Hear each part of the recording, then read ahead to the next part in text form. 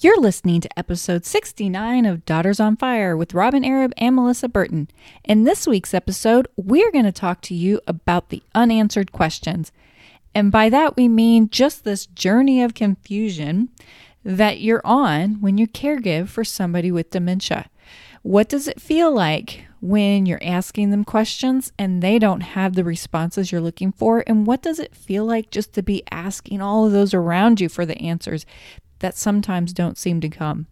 So I want to have a little side note that I go on this very interesting rabbit hole that in and of itself is very confusing. So I hope you can follow along, and if not, enjoy essentially the illustration of how complex and frustrating it can be when you find yourself with a lot of unanswered questions on your caregiving journey. Are you stressed, burned out, and looking for answers as you care for an aging parent? If you are, this podcast is for you. Here you will receive actionable advice from seasoned professionals, validation and compassion for the incredibly tough job you are doing, and most importantly, supportive love from a community of like-minded warriors. You're not alone. Join this powerful community as we support you on your complicated journey and help you transform into an empowered and calmer caregiver. All right, welcome back. It's Robin and Melissa, and we're here for another information-packed episode of Daughters on Fire. Right, Robin?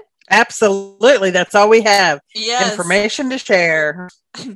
So Robin and I were in a support group the other day with family members. And in this case, the story I'm going to tell you is about a spouse.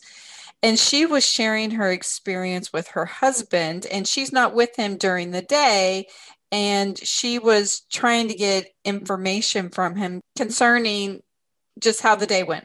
And she said, and it was so profound, and I wanted us to explore it, Robin. She said that she was asking all these questions and there were no answers.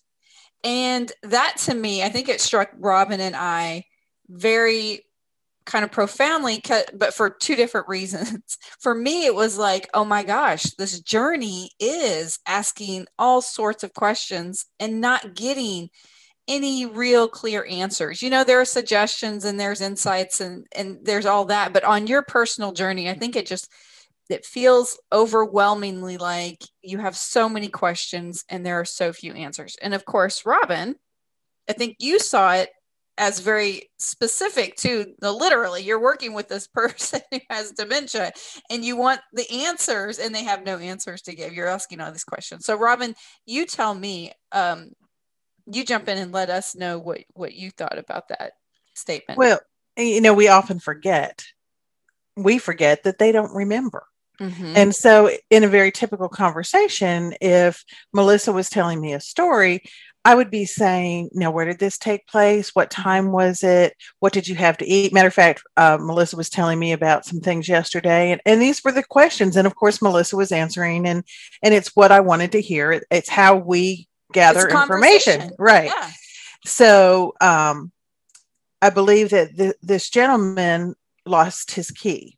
And so we are all, as a support group, we're all thinking, well, where did he go? Did you check this? And we started doing that. And the sweet lady just sort of shook her head and she said very plainly, there's just no answers to the questions because he couldn't remember. And it wasn't that he was sidestepping or he was upset about it. To him, the key was gone.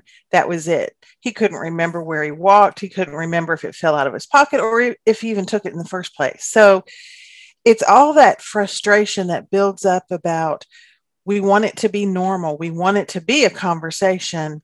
And that's just one more loss that we suffer because it's not a conversation. It is one-sided. It is back to, I often refer to being the detective, that we have to pick and choose and figure out for ourselves what's going on. When they're home by themselves and you leave them a sandwich, did they eat the sandwich? Well, you ask, they say yes, because that's what they think is the appropriate answer. You might walk into the kitchen, the sandwich is still sitting there.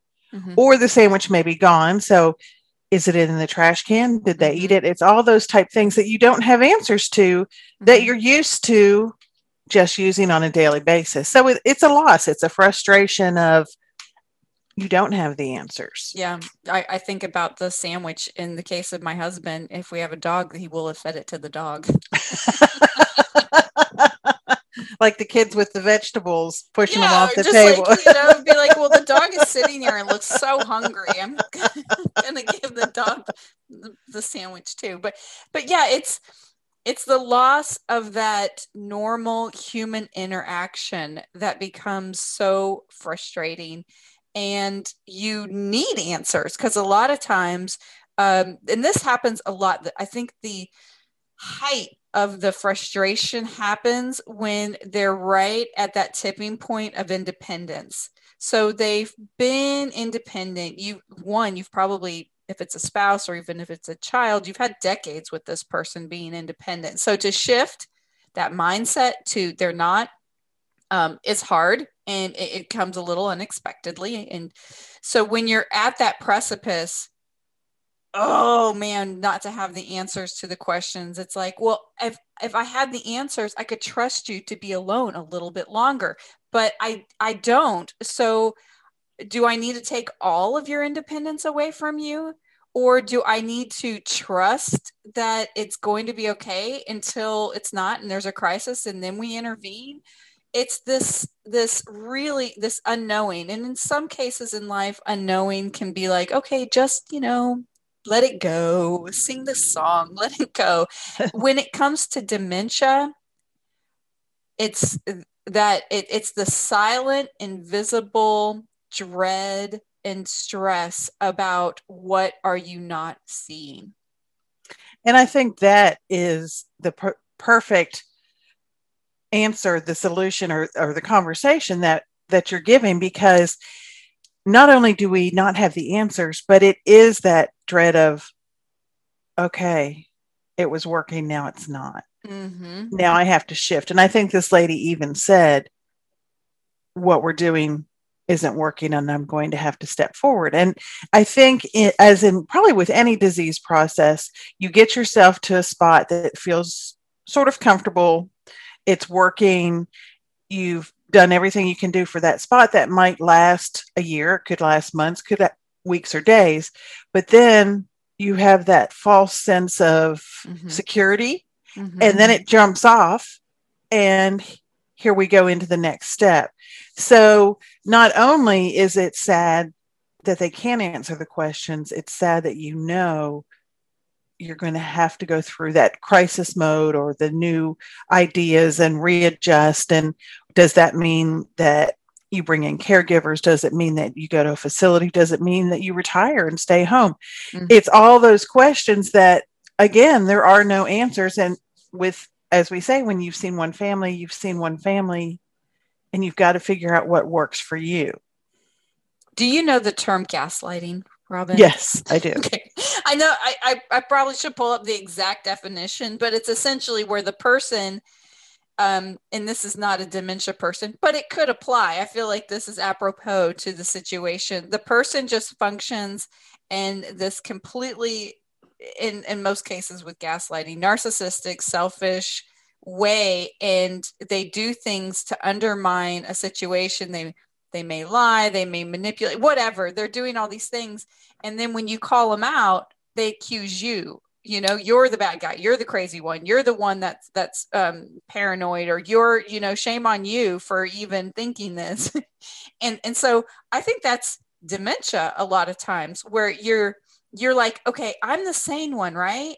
I'm the one who has it all figured out, right? But how is it that when I'm talking to them, it seems like they think I'm the one who's like unhinged or confused? I'll tell you an example of, this is a personal situation where, anyway, I was interacting with somebody that I thought maybe in the beginning stages of dementia.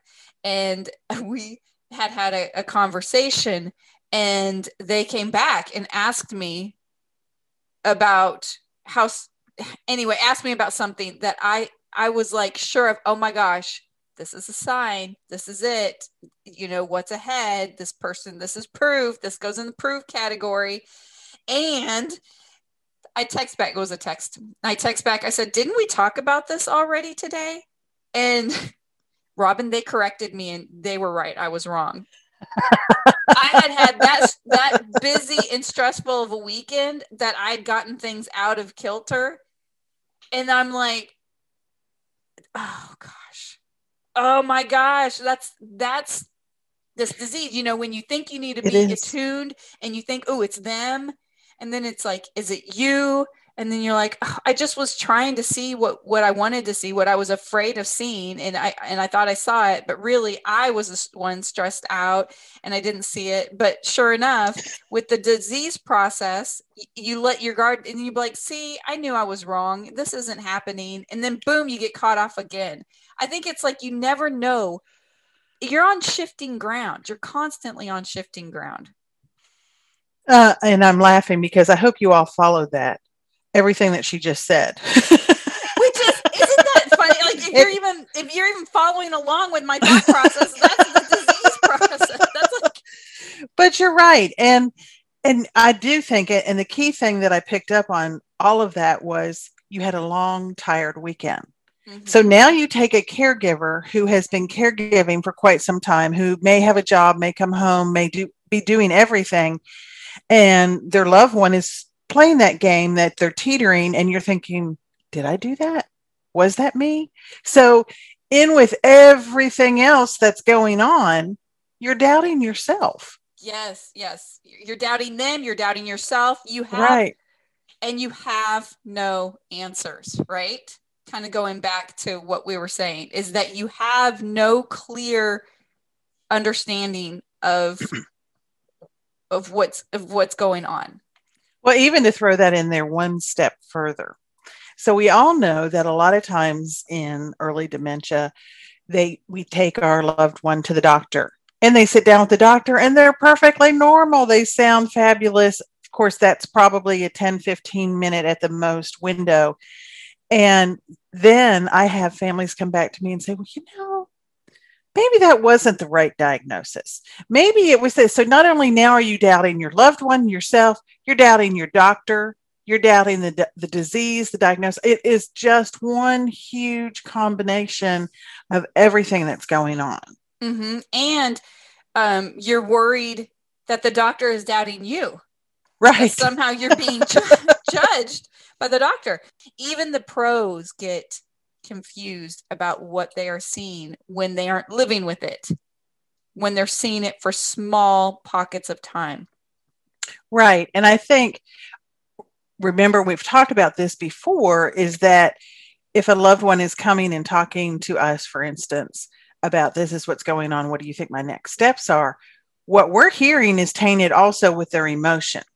So there are times that families will come to me and say, this is going on. And then I meet the person and I think, oh, no, this person really needs extra help. And I think often we want to err on the as a loved one, as a caregiver, err on the side that things are still okay. Mm-hmm, that's not necessarily true. So it is all of that. There's just no answers to the questions, and you just have to muddle along. I picture, when I say muddle along, I picture a dog doing the doggy paddle, in a pool of, okay, here we go. Now we got a little rest. Here we go again, that type situation. And I think the best way to really process through the confusion is just with people who have been there, like support groups and stuff, just to talk it out. Maybe not to get the answers, but to get ideas and ways to think about it and other people's experiences to put it in perspective so that you don't feel so alone. Well, and I think that's a really good wrap up, because there are no answers to the questions. So the only thing that you can do is surround yourself with knowledge and to talk it out with other people, that if you have tried this and it isn't working, how about this? So it is reaching out and talking to other people and getting their ideas, because your loved one can't give you the answer. Nobody can give you the answer. Even your support group can't give you the answer, but they can listen and give you tips. Or your counselor or anybody that you're working with, family members, can help out. Now, again, that gets into boundaries, and you have to weed it out take the good with the bad and I see think what that's works also, for you. Yeah, what you're describing is that, and I love how you said knowledge, not answers, surround yourself with knowledge, is that you put in place kind of an array of information so that you're not just going to one source. You kind of have your checks and balances in place and your supportive voices in place for you that are a wide variety of people. So that final answer is what we always say: build your team. Yeah, build your team, build your support around you, and you can get through these confusing times and this confusing podcast.